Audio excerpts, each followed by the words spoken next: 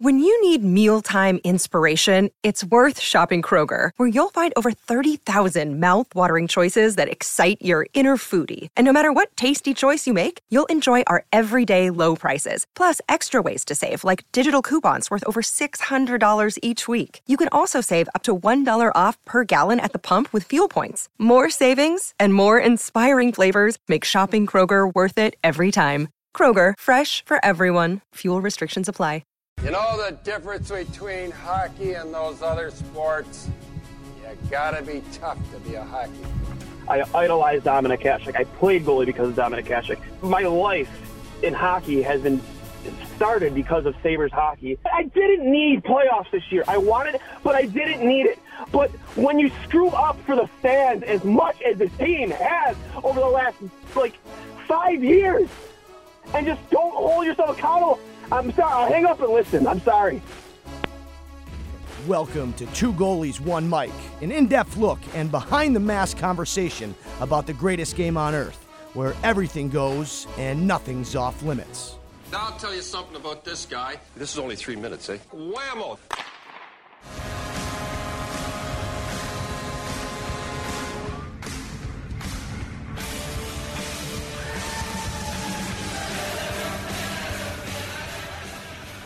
Welcome, everybody, to the Two Goalies, One Mic NHL Draft Lottery edition.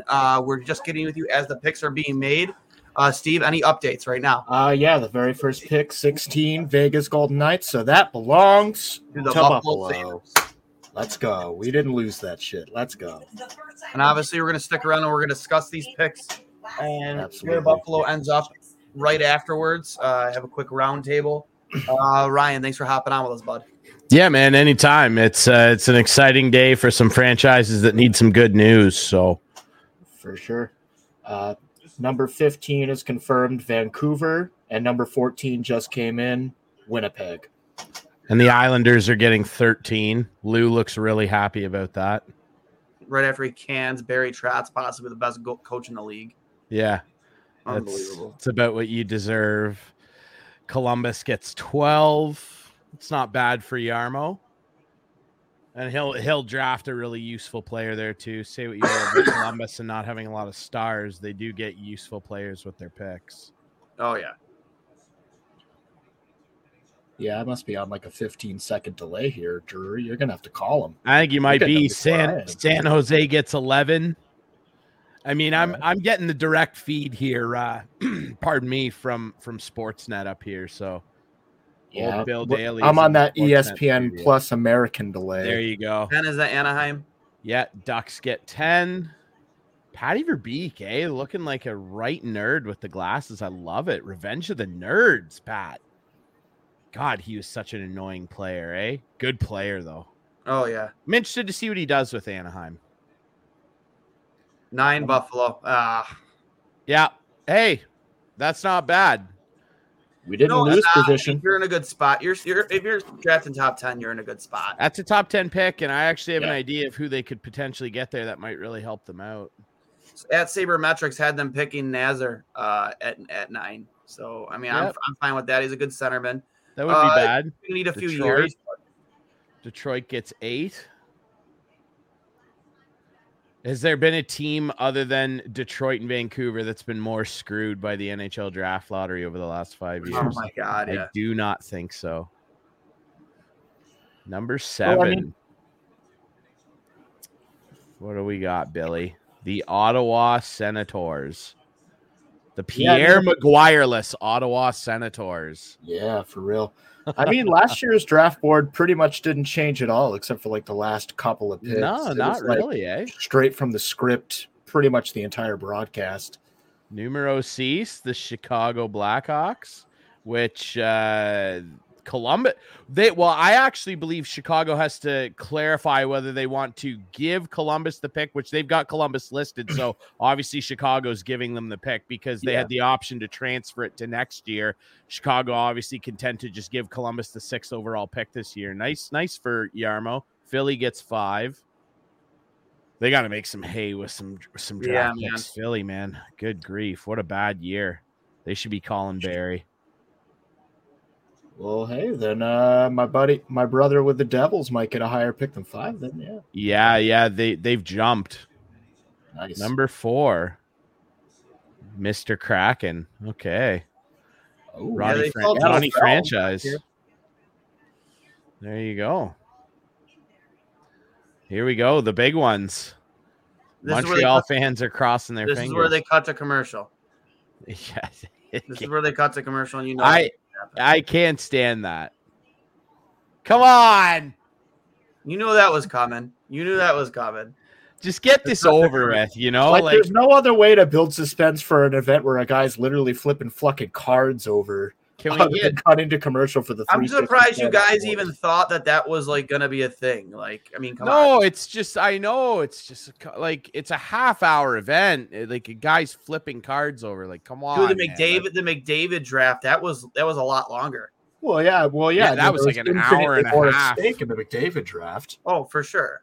And he looked like he was gonna barf on live TV. He was like, "Oh my god, oh my god, I can't." I have a funny story about that since we're in commercial. My broadcast partner with the Guelph Storm, Steve Fitzsimmons, when he was, obviously this was my first year full time with the team. So back in 2015, when that came down, like a week later after that draft lottery, Guelph was in the playoffs, and Steve was down in the media room with our producer and just chatting with everybody. There's always interesting people in OHL media rooms. There's usually NHL scouts. Quite often you see an NHL GM. I chatted with Kyle Dubas a couple weeks ago. There's always interesting people kicking around. I guess Kevin Lowe happened to be there, and this was back when he was still president of hockey ops with the Oilers, because remember, they were just recycling every old boys club guy through their front office. I guess Kevin Lowe was there. What 3 teams are remaining? The Devils? Are the Devils? Montreal, Arizona. Yeah. Arizona. Okay. So Kevin Lowe is standing behind Fitzy. He doesn't know that Kevin Lowe is behind him. And obviously the subject of McDavid comes up because Erie went really far in the playoffs that year. They actually got beat in the final by the Sioux. And they're just like, yeah, crazy. Like Edmonton again, like whatever. And Fitzsimmons goes, yeah, and it's a damn disgrace because that joke of a franchise doesn't deserve him. Kevin Lowe standing right behind him. And everyone kind of looks. Fantastic. And Steve turns around and goes, what do you think, Kevin? Like, wasn't even fazed by it. And Kevin Lowe was fuming. I mean, wouldn't you be? That's fantastic. Oh, yeah. Really, really funny. Like, he turned around and was like, oh, Kevin Lowe. Yeah, what do you think of that? And he was so mad and he stormed out. I was like, that's great. I gotta get my group. That's priceless. You gotta love it. I remember the Dolly man where I was. I went to the shitty ass bar in Depew, New York that's no longer open called the Pub. We used to call it the Pube. Best wings, though, dude. Some of the best wings in Western New York. I don't care. No, it sounds like a place that would have really good wings. So good. The worst dives have the best food. Same way that in Philly, the best cheesesteaks come from your local bodega, not from an actual restaurant. But that's just the way it is. Dude, like I remember there being Mike Jafari, formerly of WGR, and we had just got done with hockey. We said, let's draft lotteries. Let's go watch it at a bar. Went to the pub. And we lost it when they won that, man. We embraced each other. It was so cool. Like, because finally Buffalo won something. Oh, number 3. Here we go. Arizona. That's about Arizona. I'm sure whoever that's. Biz is going to be so happy. He's going to have so much fun playing at ASU for the next 5 years. Imagine the Devils get number 1 again, though. Like, that would also be pretty bad. Hughes, like Montreal. The Devils and the Habs, boys. I really feel like Shane Wright would do a lot for Montreal. Here we go. Do a lot for the Devils. Yeah, he's going to do a lot for any team. Montreal needs him more. Montreal got him. Montreal, wow, man. Listen, like he's a Montreal boy too. I think, right? Like he's. I think that's true. So, like, I think he's from Eastern Ontario. I'm not actually, but I'm pretty sure he was like a Habs fan. I want to say that he was. I think he was. Yeah. I'm actually off the top of my head not sure. Wow. Good for the Habs, man. I mean, great for the Habs. Great. You know what I mean? Like a good player to bring your organization, a guy who's going to be excited, unlike McDavid when he went to the Oilers. But like, it's hard always to be excited when you're first overall going to the worst team in the NHL, right? But we don't have any experience with that. You know what I mean? But you're going to a team that you grew up loving. Probably in your driveway as a kid, you're wearing your friggin' Saku Koivu jersey. Scoring on whomever. Who are you scoring on? Cujo? Probably. Back in the day, back in those, actually, no, that would have been, it's still before his time. I mean, bear in mind, this kid was born in 2004, so back in the day for him was like 2009. Yeah. So you don't have to go back that far. Who would it have been? I don't even know. Who are we talking about? We're talking about Shane Wright. Wearing a Habs jersey in the driveway. Who is he? Who is he idolizing, and who is he scoring on? I mean, he might be scoring on Ryan Miller, That could be, yeah. If he's a little kid, I mean, Toronto had terrible goaltending back then, so I doubt he was shooting on, Vesa Toskala. He could have been putting dingers past Flower, Yeah, at the beginning of Flower's career. I don't know. Yeah, it's that was right around the time like early 2010s, like Kovalev got traded there and was like electric. They gave him the C for a little bit there.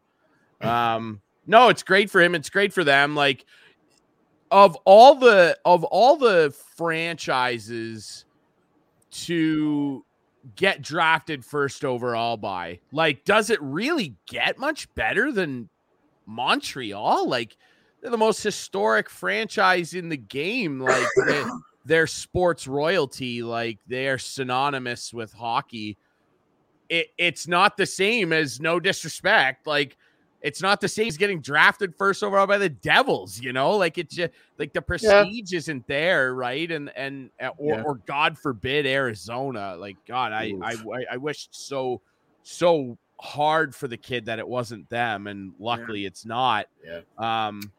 No, they're going to get a really good, and hey, this is a player that Montreal has needed for decades now. They've been looking for, and if Suzuki's your number 2, assuming that Wright reaches his full ceiling and Suzuki's your number 2, and you got Wright up there and he reaches his potential, geez, that's not bad. That's not bad at all. That's a pretty nice place to be. And thankfully, he's just barely 6 feet tall, so St. Louis can still work with him. He's not too tall. Exactly. Yeah, I think Martin St. Louis is probably the perfect coach for that too. Like, look what he's done for Cole Caulfield this season.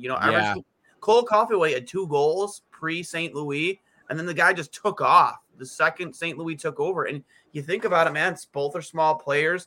Both have tree trunks for legs. Like, it makes sense to bring a guy like Marty in.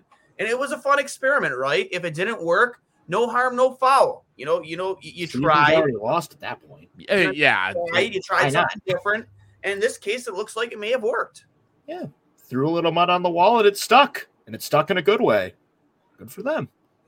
I mean, it couldn't get muddier. First to worst, the reverse blues. That's a rough way to go into the following year after going to the Cup final. Like, to just basically be the worst in the league. That's just that's just grim. And they, they're gonna get the rebuild set off on the right track now with a kid who, again, I would caution people that think, oh, he's gonna be, like other recent first round or first overall picks we've seen. He's not. It's not really his game to be a massive point generator. Like, honestly, and I'm not saying this because I don't believe he's got a really high skill level. I've watched him a lot in the OHL this year and years previous. I'd be shocked if he's ever like 100-point player in the NHL, but I bet he'll be like an 85-point player and be plus 20 every year. After, he gets worked into the league and that team starts to turn it around. That's the type of guy. He idolizes Patrice Bergeron. You can see it in the way his game is. Yeah. Everybody compares him to Bergeron. If he turns into half of what Patrice Bergeron is, you're ecstatic with that. That fell into your lap. Like, that's not bad. And, but that's not to say that the other teams, certainly even in the top 10 and really throughout that first round, are going to have quality players in front of them to pick. Yeah, and we're going to bring up a few highlights from Shane Wright right now, if you just give me a moment. What what you expect to see in Montreal, obviously, I'd imagine he's going to be there next year. I can't see them, not bringing this kid into the fold. I would say, more last year, the hype around Shane Wright, it was more polarizing than it may have was this year. He dealt with some injuries, didn't he, Ryan? I think he had a couple small knocks, but nothing significant. But he got off to a really slow start. Yeah. And really, that whole Frontenac's team did. Like, Kingston was not cooking and burning in the first month of the OHL season. But as we learned, coming out of that Christmas COVID shutdown, that first half of the season didn't really matter much, did it? Because they're well embroiled in a second-round battle now. And after that, he was really, really good. Like, really good. I'm just watching ads just to watch Shane Wright. You're right. It did explode. Hold on, guys. Sorry about that. He's at the line. Shane Wright, quick shot, scores! The captain, Shane Wright! We're tied up at 2. Yeah, that's threading the needle. Things. Othman takes the big collision shot, scores! Wright gets the second of the game, but Othman paid the price to set up his captain. Brennan Othman, really good player. Using the D-man as a screen. Love it. That's what the greats do.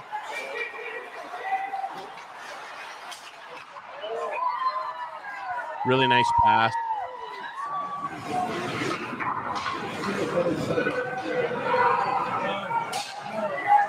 Look at that breakaway speed.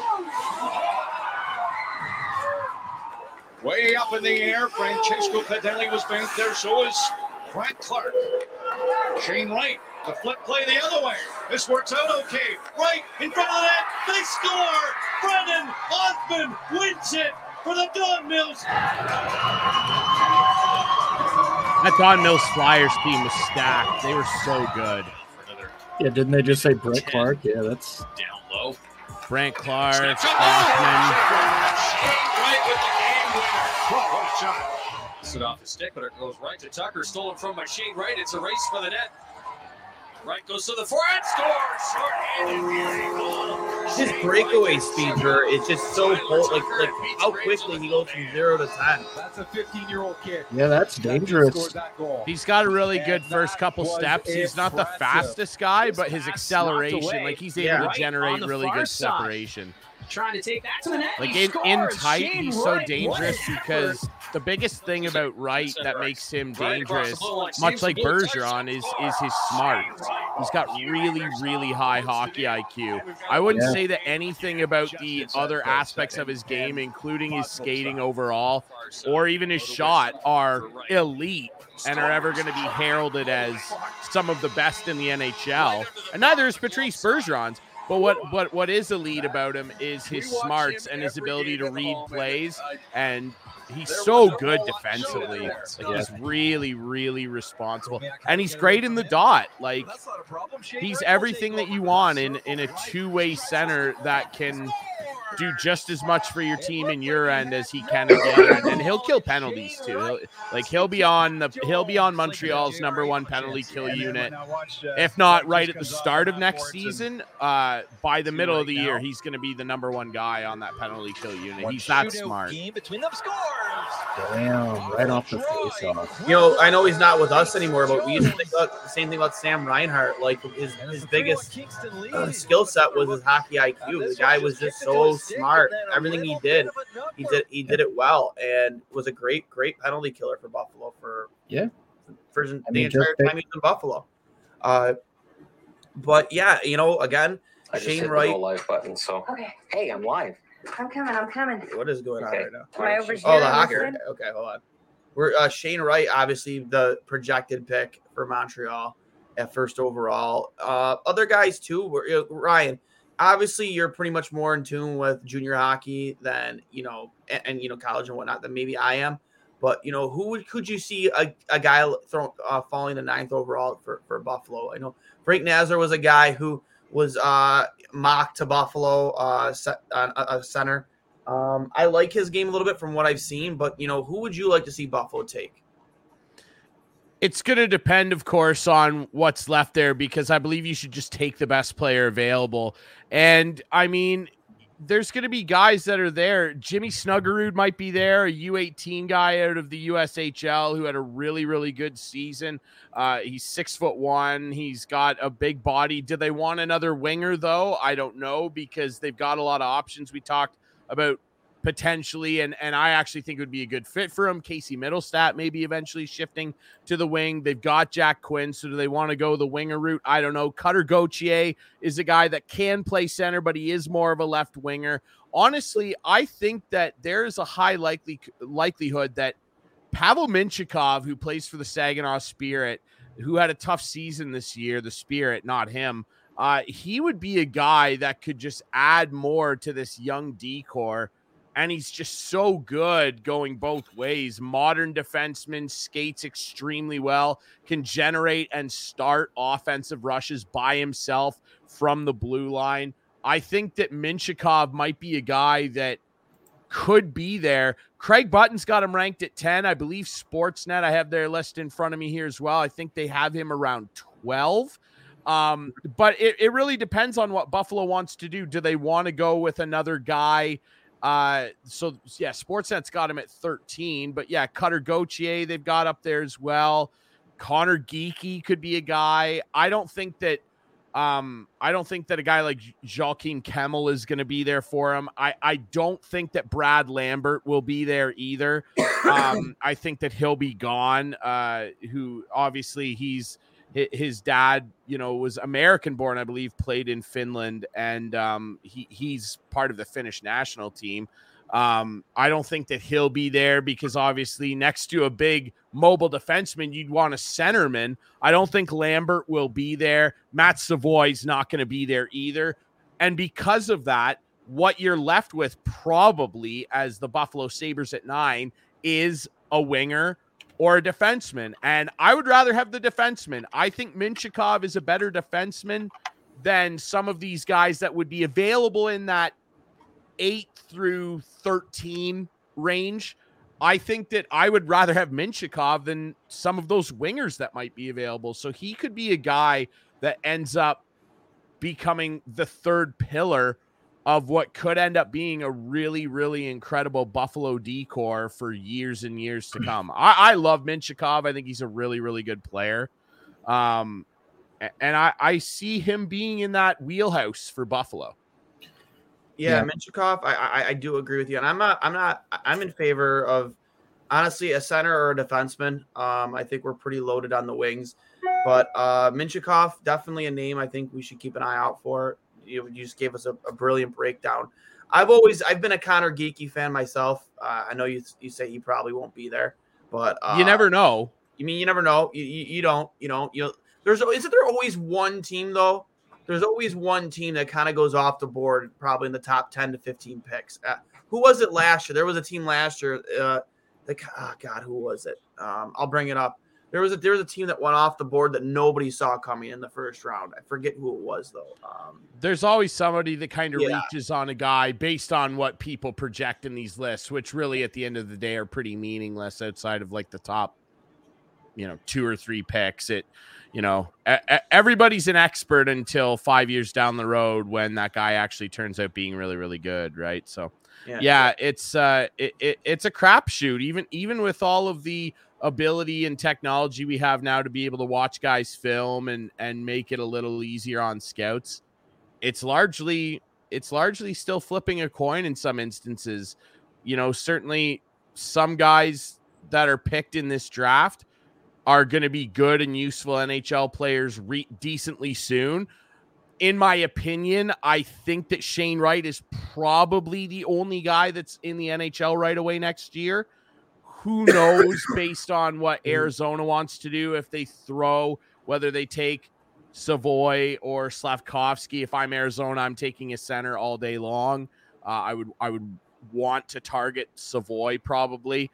I think Logan Cooley is going to go number 2 personally to New Jersey. So Savoy would be the guy that I would attack if I'm Arizona. But some of these guys are going to take 1 or 2 years to be impactful NHLers. Some of them might take 5 or 6, particularly defensemen. And I mean, goalies, I mean, flip a coin. You just don't really know, right? Everybody's a little different when it comes to guys between the pipes. You need to see those shots, see that rhythm. Yeah, it'll be interesting. But in my opinion, I think that Slavkovsky might have a decent opportunity based on things I've read about him. Again, I'm not an expert on a lot of the European skaters. I've not gotten to watch them play much outside of brief glimpses at U18 and the World Junior tournaments and some pre-tournament games that they played. So generally, I'd have a lot more of a knowledge base, as we all would, watching those guys. We just didn't get an opportunity to do that this year. Maybe Slavkovsky, based on what I've read about him, could crack it, but Wright is probably the only for sure player that I think will be an NHLer next year. I think these other guys might get an early sniff and play the 8 or 9 games and then get sent back down. Yeah, I think it's pretty obvious Shane's the only guy that, I mean, there might be one other, there might be one other that maybe. There might be, but I think you're right. Shane Wright is the only bona fide, NHL ready player in this draft right now. And it's not the best draft. The draft everybody's looking to is next year, the Connor Bedard draft, right? It's loaded. There's so many talented players available in that draft. It's like they're talking about it potentially being in the same annals of the 2003 draft, where like every single player basically in that first round and largely the second round turned into really good, if not borderline Hall of Fame NHL players. Like that's how highly touted that 03 or that 23, draft is, talking about it like that 03 draft where pretty much every pick hit. I'm not going to lie, man. I was really, really hoping to end up in that top 5 just to have a sniff at Logan Cooley. I'm a big Logan Cooley fan, man. He's so good. He's going to be so good. Again, not NHL ready, but Don Granato's done such a good job out of everybody out of the USNTDP program. Like you go down the list of guys he's coached the U.S. national team, and they've all been a success. I mean, maybe not Anders Bjork, but they're NHL players. They've had some success at some, in some way, shape, or form. I'm just a huge Logan Cooley fan, and then obviously the next best guy coming out of that program is, Cutter Gauthier, the USNTDP. What do you know about him? Obviously, he's ranked here at 11. Maybe he's there for Buffalo. Maybe he's not. I mean, again, I love the idea of maybe bringing in more guys that were groomed the same way through the same program that Granato came up through. Sorry, I got briefly distracted because George Springer just hit a leadoff home run. I love that. Gautier's a guy, and again, like NHL bloodlines, of course, his dad played. And basically all I've heard about him from some people I know that got to watch him a lot more, and scouts that I saw in our OHL media room that were down there that got to watch him play, is basically that he's a guy that still has a lot of improving to do in terms of his compete level, or his perceived compete level, I guess, in all 3 zones. When he has the puck and when he's engaged physically on the forecheck, he looks like an NHLer. He's a guy that wants to lay the body. He's not afraid to set the tone physically and carry his teammates along with him. When he doesn't have the puck is basically where I've been told that the concerns are, which again is not, strange of a lot of young, talented offensive players. I think that that's something that's very coachable. And I think that Donnie Meatballs probably, like you mentioned, just his long time involvement with that program probably has that's an advantage for Buffalo. He is going to be getting information fed to him, and he probably still watches tons of tape on the program and checks in on how these guys are doing. I mean, these guys are still young enough that he probably helped recruit some of them. So that's an advantage. He's going to have a better read on those guys than a lot of other coaches who the GMs talk to. Like they get their input, and it would be a mistake of Kevin Adams to not have Donnie Meatball's input on all these USNTDP guys. I just think that he might be a reach for me at 9. And again, like let's be honest here. If Buffalo really likes a guy, could they package up 2 of their picks? I don't see with them maybe a player and moving up. I just don't see them using all 3 picks. I don't know how you feel about that, Steve, but I just don't see it, man. I know Kevin Adams has been open in his end of season presser. He said he's open to anything. He's going to take phone calls. You know, but that still doesn't mean he won't use all 3. I just don't see him using all 3 picks. Yeah, I mean, this offseason is actually it's an incredibly huge test for Buffalo as an organization. I mean, we've been hearing a lot about, having the right conversations and putting the right people in place to do the jobs that need to be done. But ultimately, obviously it's easy to hit when you have the first overall pick, and we have had it several years recently, or, very close to the top of the crop. There was no doubt in anyone's mind that Owen Power was going to be an impactful player right off the hop. But this year, we're not at the top of the list, and we need to see if that scouting department that was essentially not existent a few years prior is where it needs to be to make these smart decisions. I would imagine that Donnie, with his experience coaching those younger programs, with that just experience to recognize young talent as it exists, I would hope that he's in the war room on draft day, because not having a guy like that in the room would just be foolish.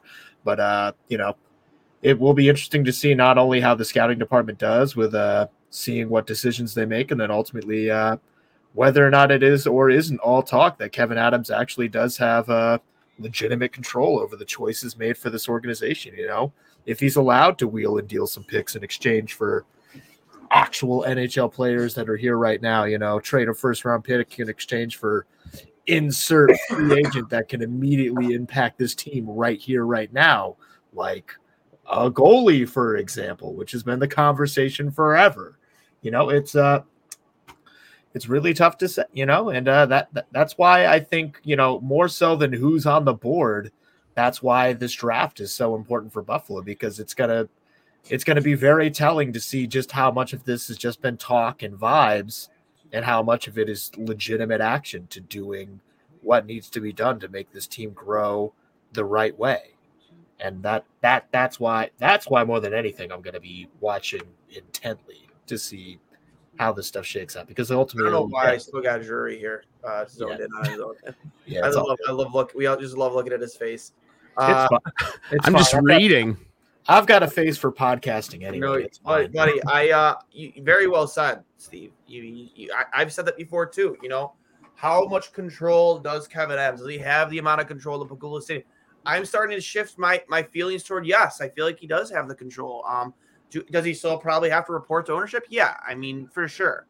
I mean, I think history shows that they have their fingers in things. But for me, I think that some moves that have been made are showing that Kevin Adams is being given the green light to, if he feels strongly about something, to just go ahead and do it. As long as it's not like franchise altering, like the Ryan O'Reilly trade or the Jack Eichel trade, that stuff like that. You got somebody calls on Tage Thompson, you want to trade Tage Thompson, you're probably gonna have to call ownership on that first, right? Yeah, you're gonna have to get permission. Yeah. It's just somebody that I noticed on the list of top prospects from each side.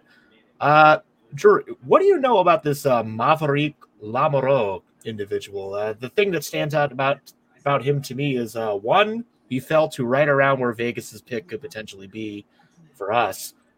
2, he's 6'7", and 3, he shoots on the right-hand side as a defenseman, which is worth its weight in gold, clearly in recent years.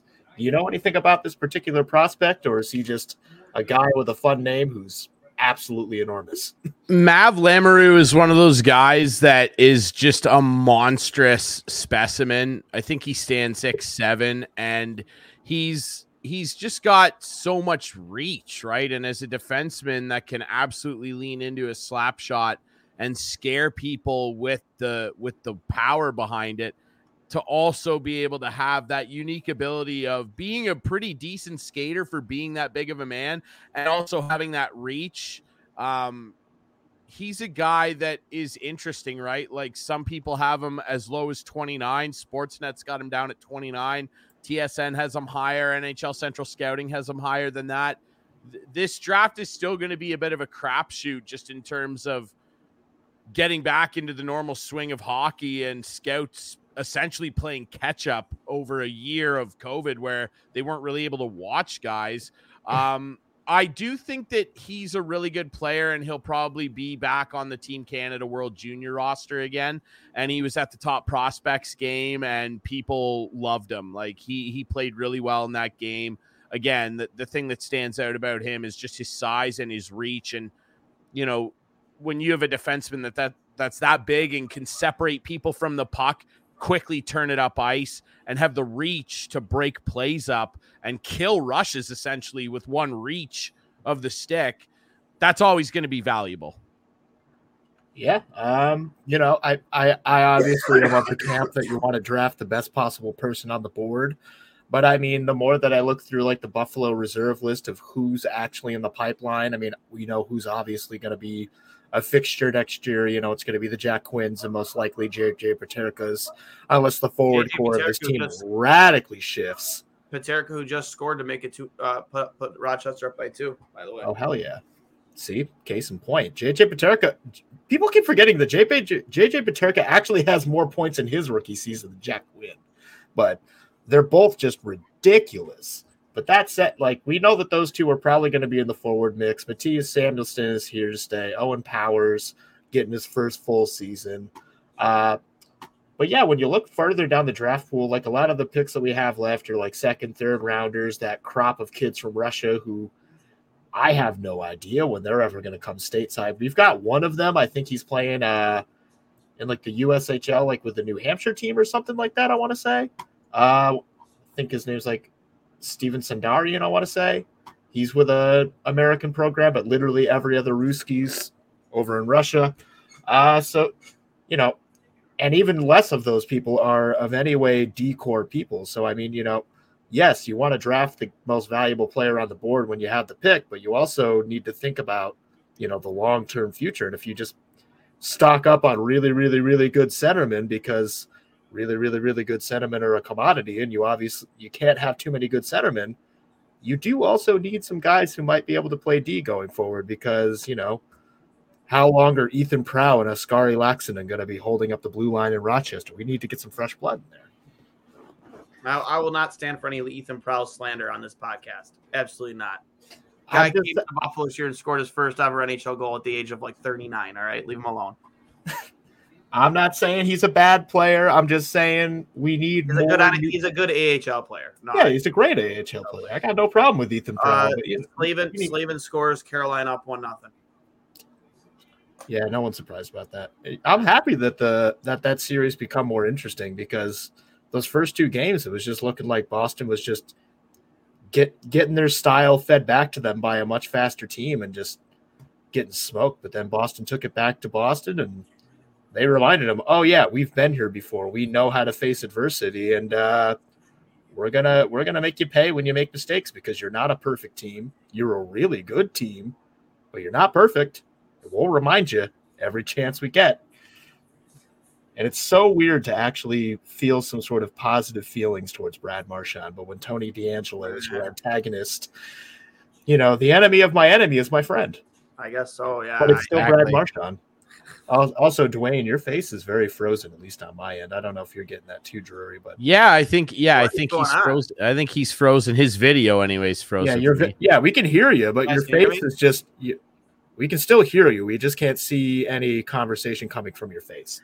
Just refire the camera. That's there you go. There he is. There we go. It's interesting to me too, like in terms of Buffalo.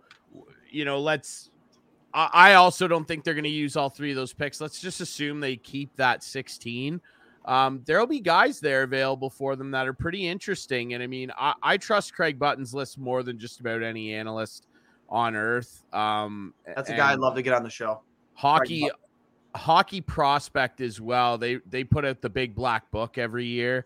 And it's as comprehensive a draft guide as you're ever going to find.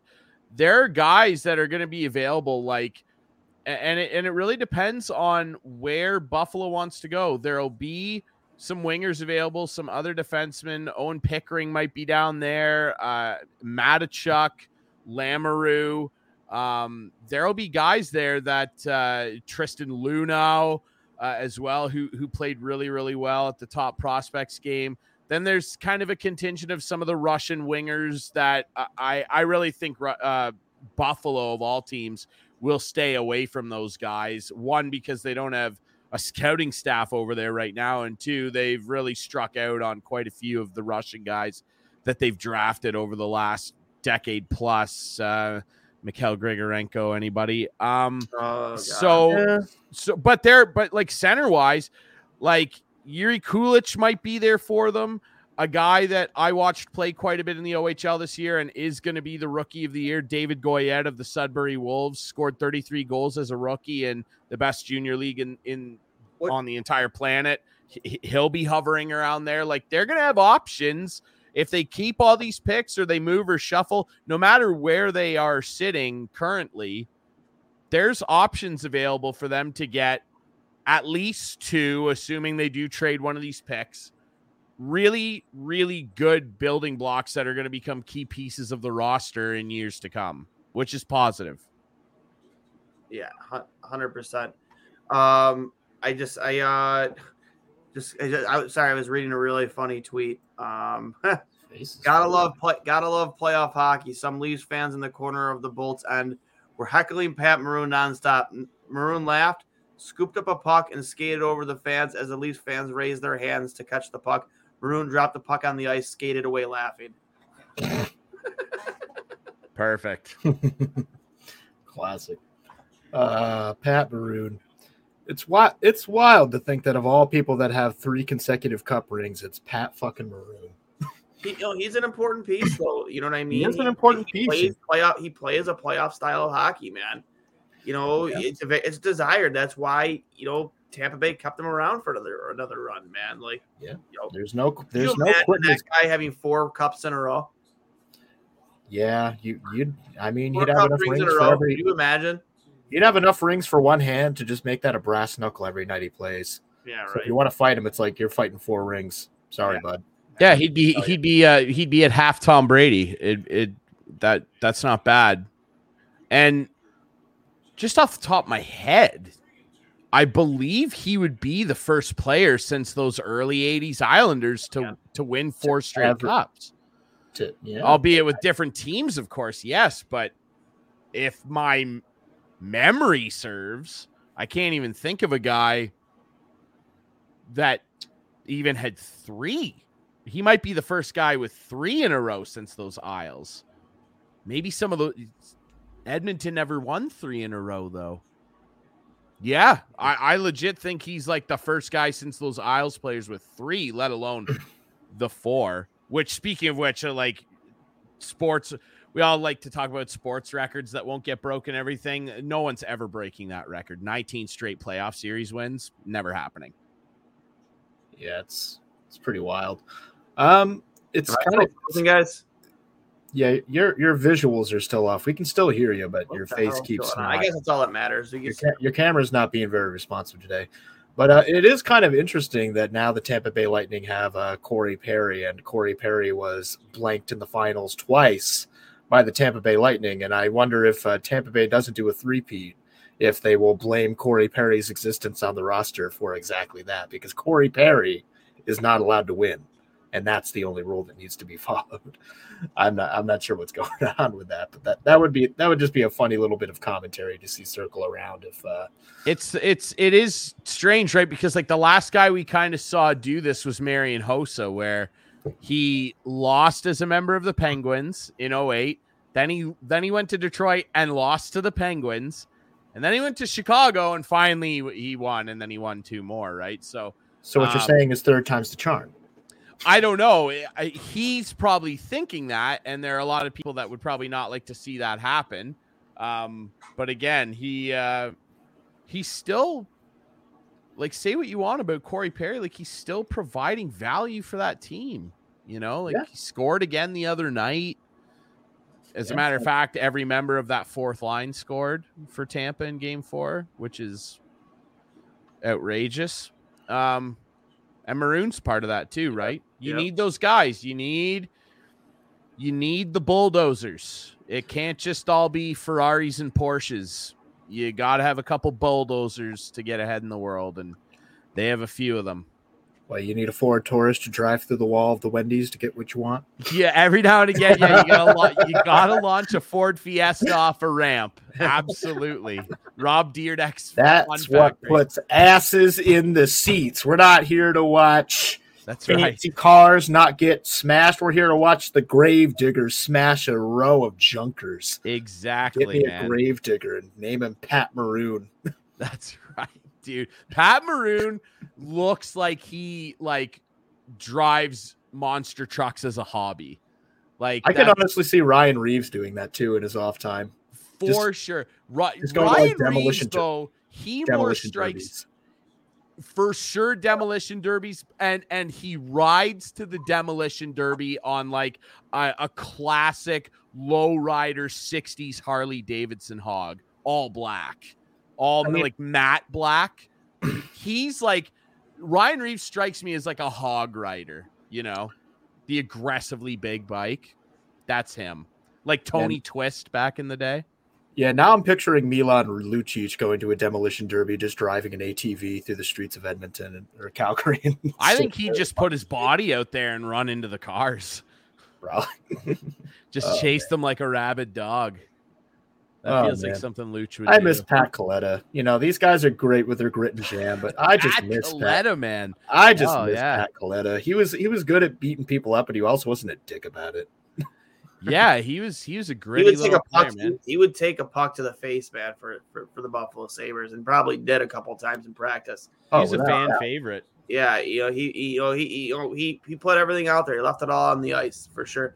One player I did want to ask you about, Drew. Obviously he won't be eligible next season, but the following year, Quentin Musty, Hamburg kid here in Buffalo. Have you had any opportunities to watch him at all? I haven't watched a second of him playing this year.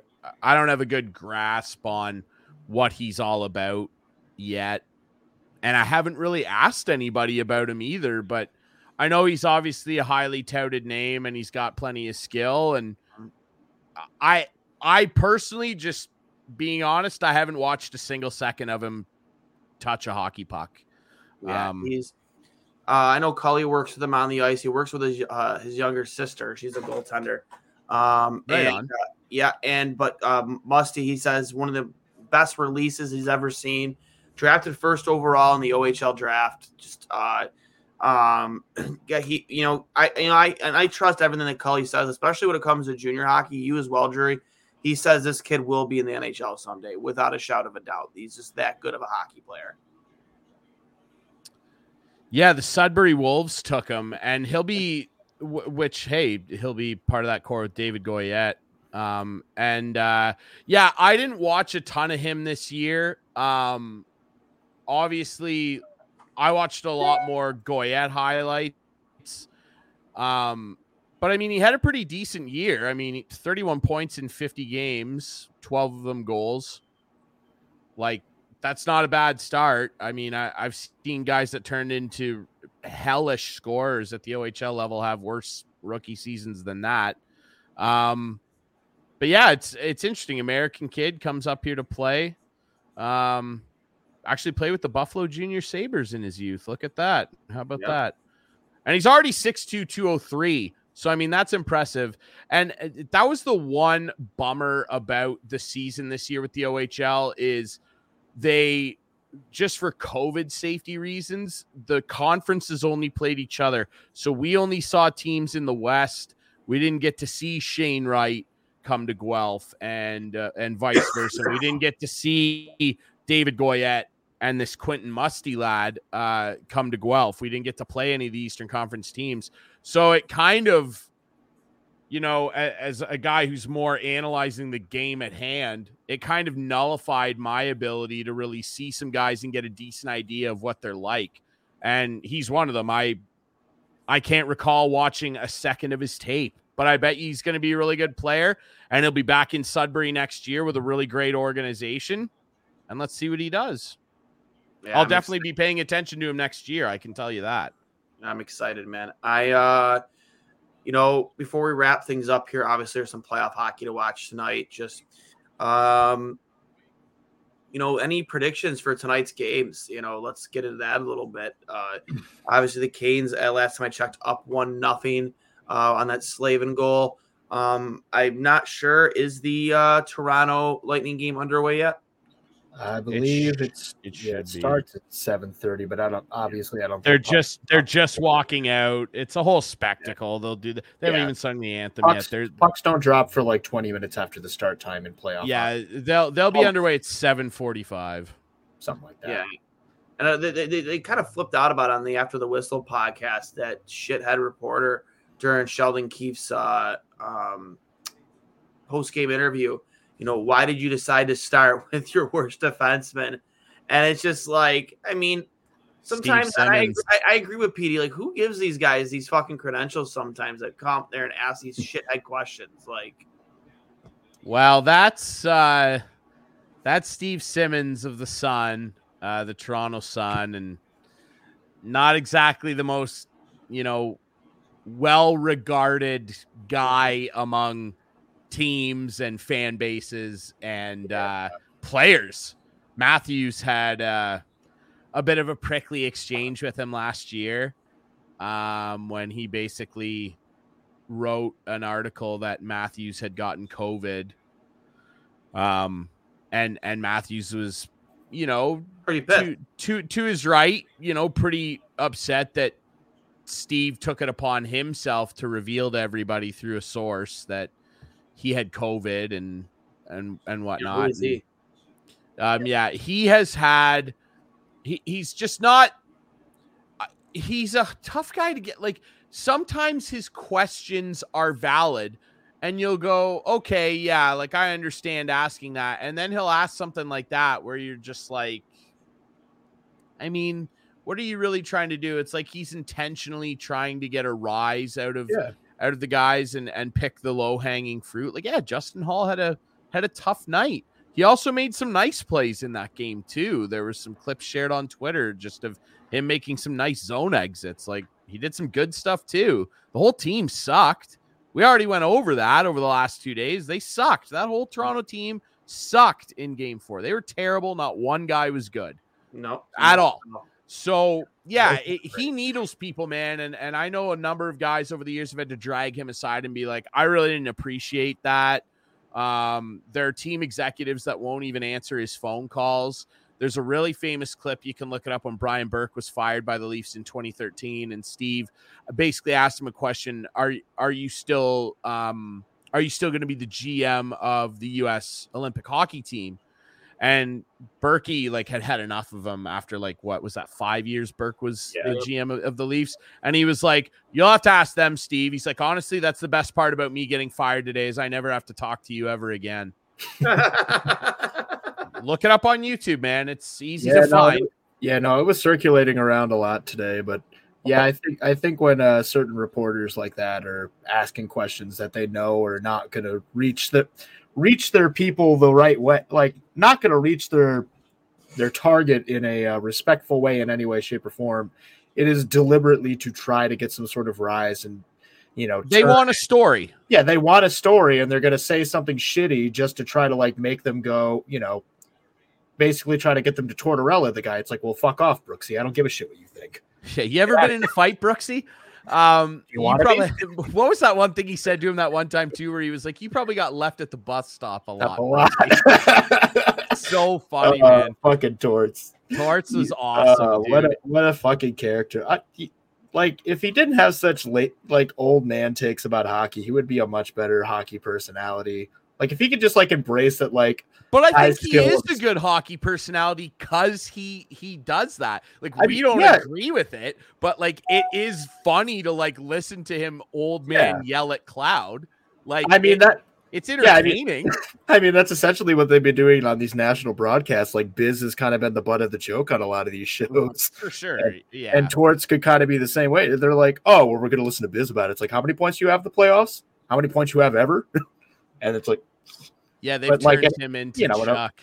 In a less mean way than that. And it's like, oh yeah, sure, because you have a lot of playoff experience, huh, Biz? This might be it right here. I'm looking Tell for me more. It's pretty funny. But yeah, I could definitely see that being a whole angle where like somebody's going to be like, I love the game the way it is. It's incredible. These kids are at the height of their skill level. We have never seen hockey play like this. And Tort's like, I don't know. Seems a little weird to me. I wish they just grind in the corners for 5 minutes and no one actually gets the puck. Oh yeah, this is it. Oh yeah, this is amazing. That you might have done differently. For instance, I think I remember on news conference like This is like a long version of it too. take this team there.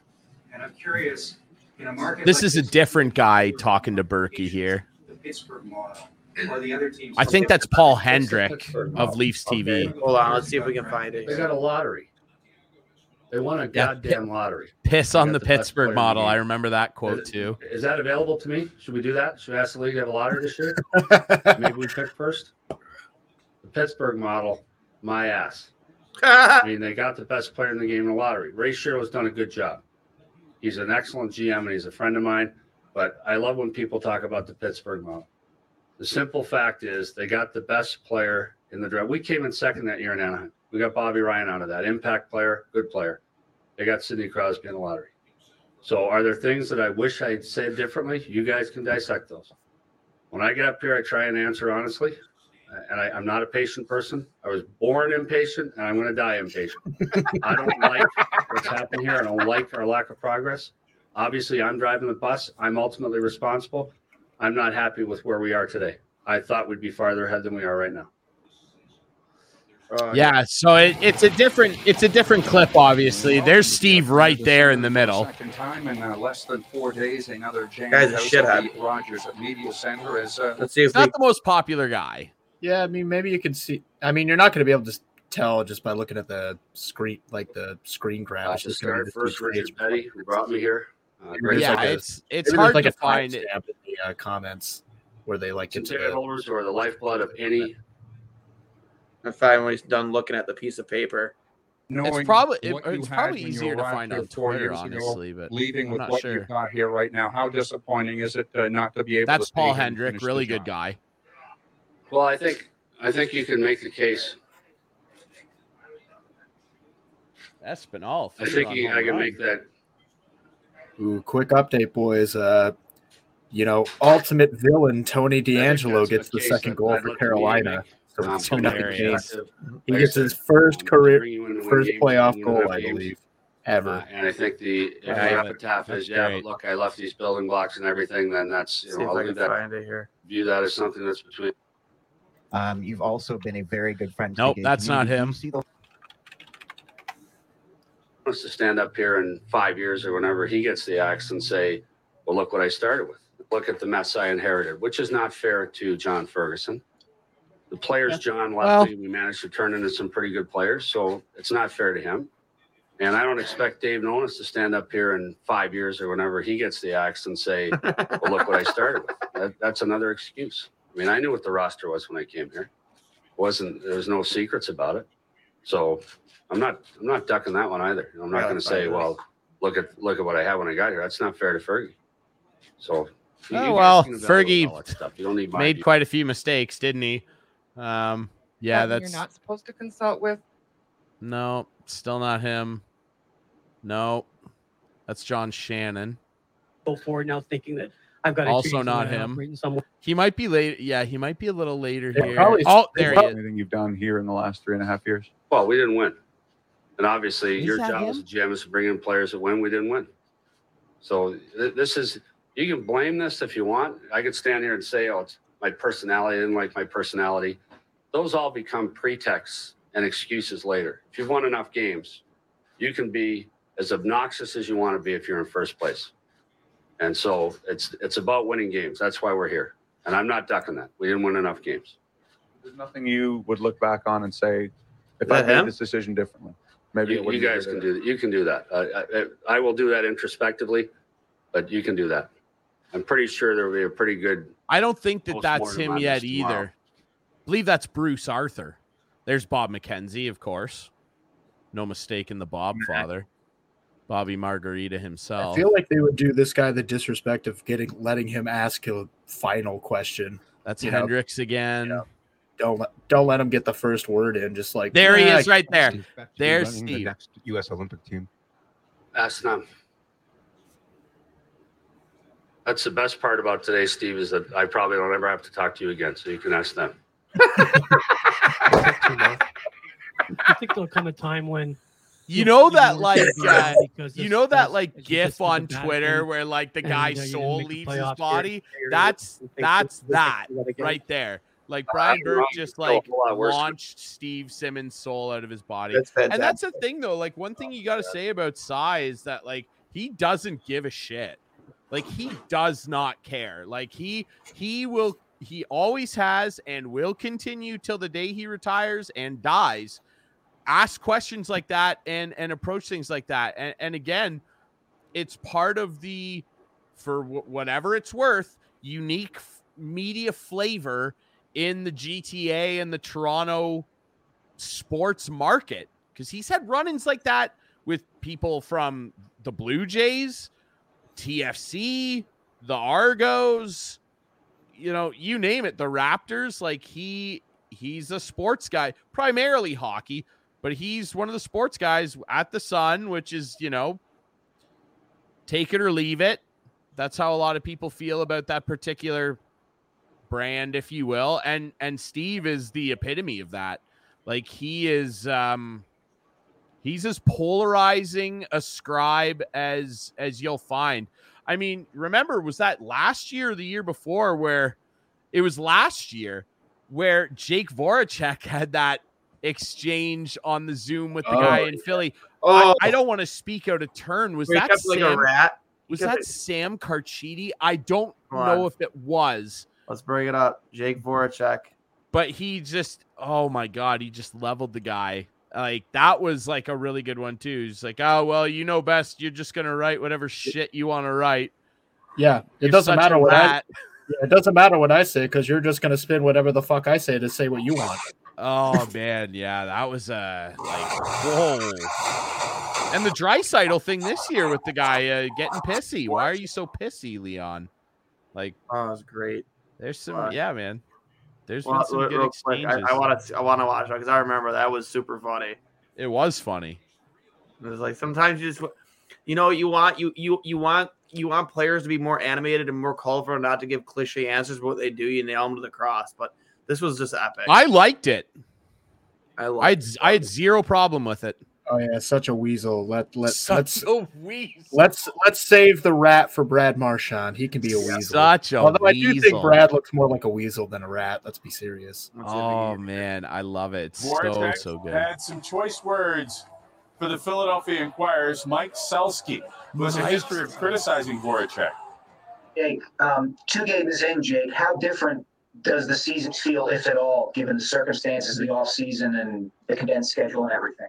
Look at Konechny. Doesn't matter what I say, Mike. You're gonna write fucking shit every time. And it doesn't matter what you say. I tried so hard. Yeah, it feels different. I mean, we got 4 points out of the first 2 games. I wasn't even gonna answer your question because you are such a weasel. It's not even funny. Next question. Look at Konechny. Charlie O'Connor. Jake and Travis, go ahead. Just the tiniest little smirk that says it all. Just like you obviously almost had that goal as well. I'm not Just- Voracek yet. Just gives him a little nod, like, "Yep, well said, Jake." Oh, that was like, great. That was yeah, pardon me, fantastic. it wasn't Sam Carchidi, it was Mike. Yeah, just that. sip Oh my God. I'm So gonna sip my funny. water, and I'm gonna love every second of that, but I'm not gonna say a word. I thought it was great. Yeah, I think it's great that I had my no team problem with it. Been frozen in the same position now for like 30 minutes. Yeah, people are probably thinking like, so there's 2 guys here, and then a cardboard cutout of Dwayne. Yeah. All right. So we got for tonight's games, obviously, we know that Carolina is up 2-0 on the Bruins. Bruins stormed back to tie that series at 2. Just underway, almost 4 minutes in. Leafs and Lightning tied at 0. And on the slate for tonight, we have Blues and Wild 9:30, and Kings and Oilers at 10, where the Kings look to take the series lead. My Kings, I picked them to be my upset team of the playoffs, at least for the first round. What are we predicting for the rest of the night for these games before we wrap things up here? Well, I mean, some big statements need to be made. I feel like now that the Canes Bruins series, I feel like that's just going to be like home crowd driven so hard. Is like, I mean, it was very clear. Like, you know, Carolina was dominant in those first two games, and that is an incredibly loud building. Like, I know we want to talk about how loud the Nashville building can be in the postseason when Nashville plays like a hockey team, but Carolina is a hard barn to walk into. Jeez Louise, that crowd is animated from puck. Doesn't even like they don't even go dead silent when they get scored on a couple times. It doesn't matter. They're still in it. They're like a full-time choir. It's crazy. They just don't give up. Stamkos scores 1-0 Tampa Bay. Yeah, you know, the Lightning know what they need to do to clinch a series. Toronto has literally every last bit of their dignity on the line to not get swept in the first round again. This is the biggest moment right now, and it's easy to say because of where we are in the series. This is the biggest moment of this core's life. Yeah. The way they played in game 4, atrocious. To come home and be down 1-0 early with all the doubt and the ghosts walking in the hallways and ceiling of that building. Their response here is big. I'm calling it right now. Toronto's winning this game. Toronto's winning game 5.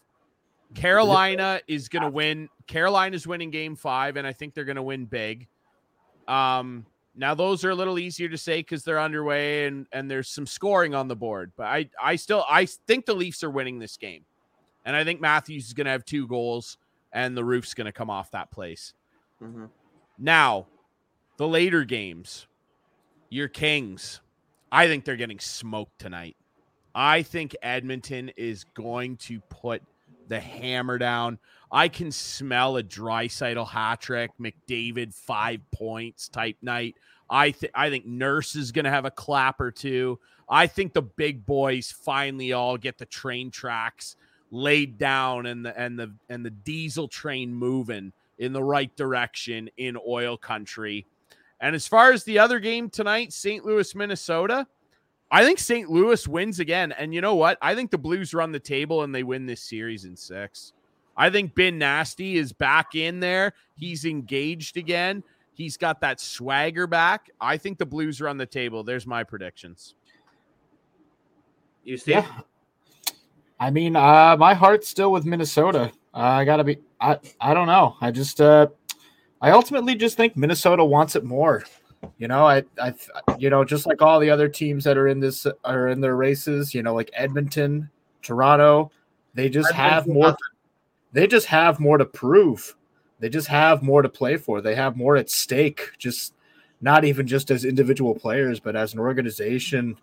And I feel like that's just going to give them that extra gear to go into that a team like St. Louis, who is, you know, won pretty recently, they just might not be quite there. But I mean, of all the opponents that they could have in the first round, Minnesota's the perfect choice.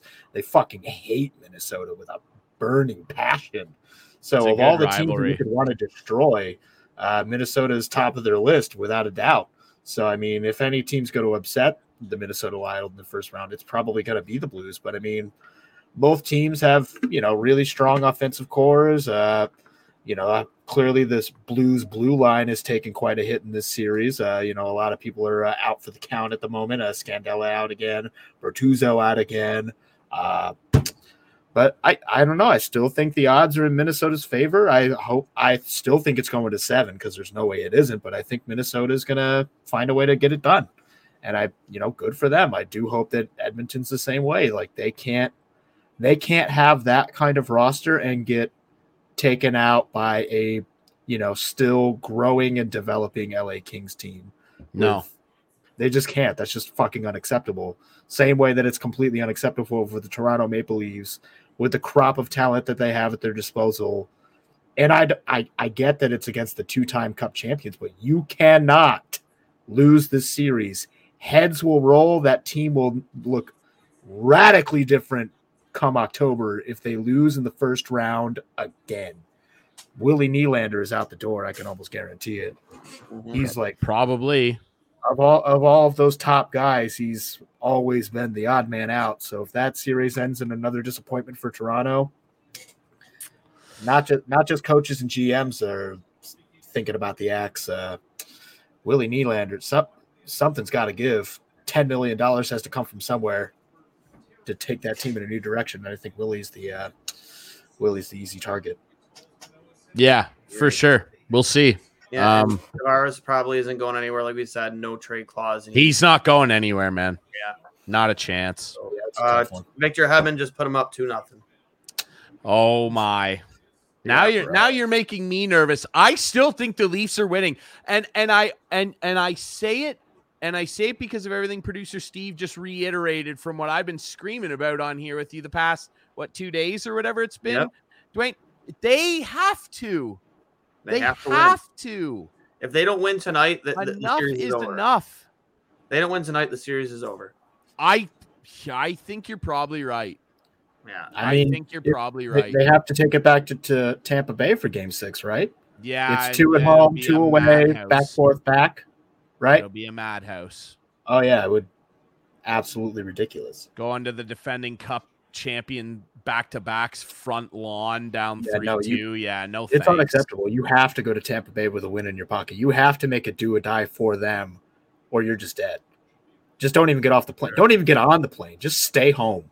I think Toronto's so good that they could still get this done even down 3-2, but the whole narrative with them is, what on earth have they ever done to make you think that's possible, other than looking at their roster on paper and going, wow, what talent.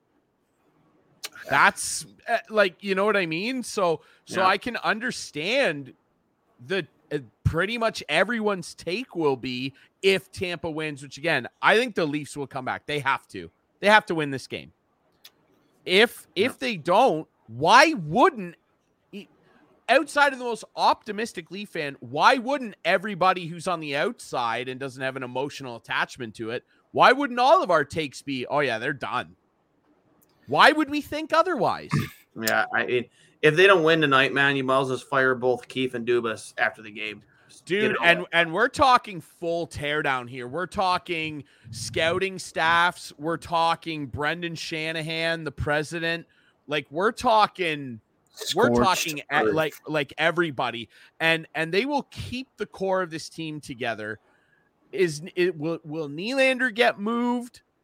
Probably the easiest guy to move, because I don't think they want to trade Marner. He almost had 100 points this year, and when he's on, he can make plays like few other players in this league, and that's just a fact. Talk to me if you want about how intense he is and mistakes he makes and this and that. And yes, the last few playoffs have been very bad. This year, in the 2 games they've won, he's been very good. I don't think he goes anywhere. Riley, I can say this for certain. Riley, Matthews, and Tavares are not going anywhere. Marner, I highly doubt. It's a tough Nylander. It's a tough contract to trade too. Which one? The Marner. It's a tough contract to trade. I mean, we just watched a team free up $10 million for Jack Eichel with way more term. So to free up 10-9.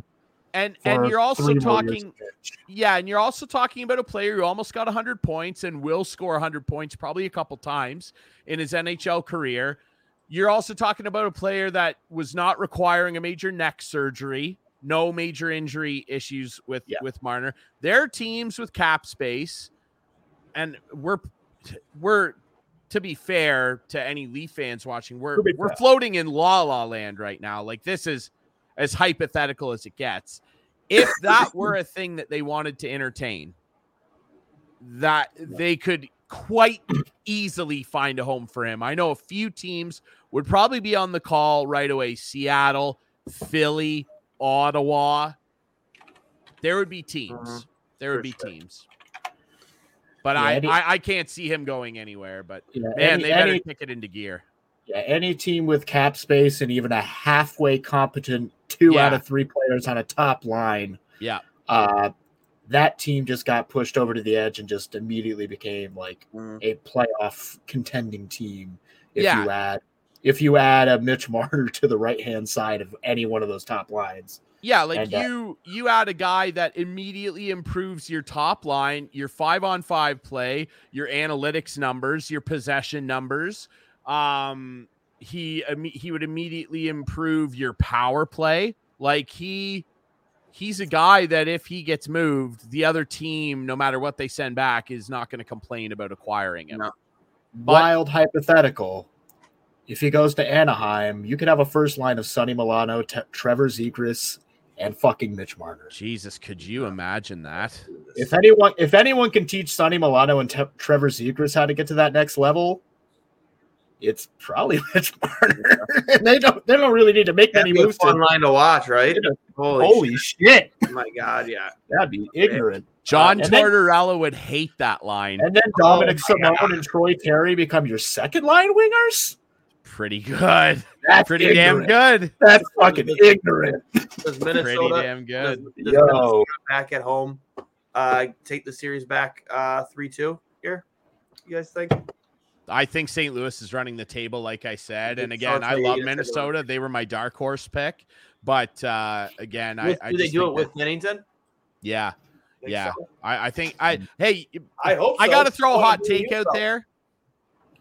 There it is. I want Billy Huso as a Sabres fan. That's the guy I want to target in free agency. So I'm all for that.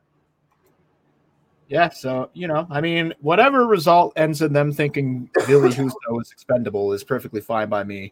Ideally, my God, the Leafs just took the stupidest hooking penalty. Of course they did. They are imploding, guys. All right, Also, and it's they have Willie 2 shots Nylander. on goal in 10 minutes. William Nylander just took. Oh, William. Homie, you just signed your death warrant. Yeah. So if that results in a third goal in the first period, and you can sit there and say, oh yeah, maybe a ticky tack call. Rude, I believe, is the one that he takes down there, and he is smart. As soon as he feels Nylander reach around and lock his stick across his body, Ruda bends into it and falls backwards. And you're getting called every time, man. You've got your twig buried in this guy's ribs. With him with the puck, you're behind him, coming out of the corner, and he's trying to make a pass, and he just bends into that stick and falls down. That's getting called every time. 100%. They got to kill this penalty, man. They cannot go down 3-0 here like they did in game 4. Yeah, man. I'm looking at the fans. God, like the nervous people, man. Everybody looks like they're sitting on their fingernails. That is a nervous barn, man. Holy, everyone is sitting perfectly still, like Dwayne has been for this entire stream. That's technical difficulties, but can we get an edible? Like, no matter what happens tonight, can we try to get an edible arrangement sent to Steve Dangle? Because the amount of things that must be happening to that poor man's heart. Oh, dude, I can't even imagine. I might tune into his watch Leafs game with Steve Dangle stream when we're done here, because it's going to be now that is going to be the reincarnation of that gif of a man's soul leaving his body. If dude, just any of those reactions. Oh my God, the old that is just. He might become the Joker tonight. That might be. That'll be a must watch. If they lose in the same fashion tonight as they did in Game 4, that is must watch TV. His LFR video, must watch. It's gonna get 100,000 views in an hour. Oh yeah, 100%. I mean, I'm gonna be watching it with my morning coffee tomorrow. That's a guarantee. Oh yeah, dude. Anyways, boys, let's wrap this up. Thanks as always, Drew, for hopping out with us here. Steve, producer Steve, thanks for hopping on. Montreal wins the draft lottery. Buffalo drafts 9th and 16th overall with Vegas's first round pick. And we'll see what happens in the next couple months, what Kevin Adams decides to do, whether he decides to make those picks or, like you said earlier, Drury, just maybe package something up and get better in the now rather than wait for later. So we'll see. Mark Giordano just took another penalty. They're going to have 30 seconds of 5-on-3. Oh, it's over. That's all I got. That's all I'm not even a Leafs fan, and what the fuck? It is over. Let's get this show on the road. wrap things up here. This has been the NHL Draft Lottery edition of Two Goalies, One Mic. I am Dwayne, for producer Steve, for Ryan Drury. We will see you later. Thanks for hopping on, boys, and let's go Lightning. Let's do that hockey. All right.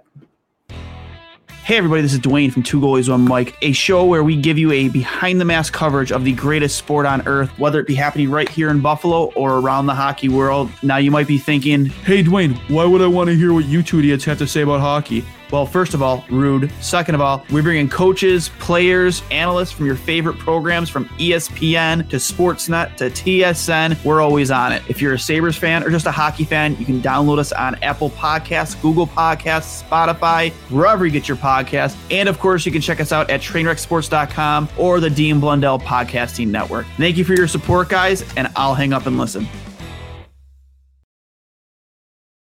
The Podcast Super Friends is a monthly meeting of 5 podcast producers. Hi, I'm Katherine O'Brien from Branch Out Programs in Baton Rouge, Louisiana. I'm John Gay from Jag and Detroit Podcasts. I'm Matt Kundle from the Sound Off Podcast Network. I'm David Yaz from Pod 617, the Boston Podcast Network. And I'm Johnny Peterson from Straight Up Podcasts. Together, they form the Podcast Super Friends, an alliance of podcast masterminds sharing best practices, insights, and discussions to help make you a better podcaster. Follow or subscribe to the show on Apple Podcasts, Spotify, Google Podcasts, or at soundoff.network. I'm Matt Kundle, host of the Sound Off Podcast, the show about podcast and broadcast. Since 2016, we've been speaking with amazing people who have populated your ears for decades. Legendary broadcasters, research wizards, talent experts, podcasters, voice talent. Almost 400 stories, all for free. Subscribe or follow the Sound Off Podcast on Apple Podcasts, Spotify, Amazon Music, or at soundoffpodcast.com.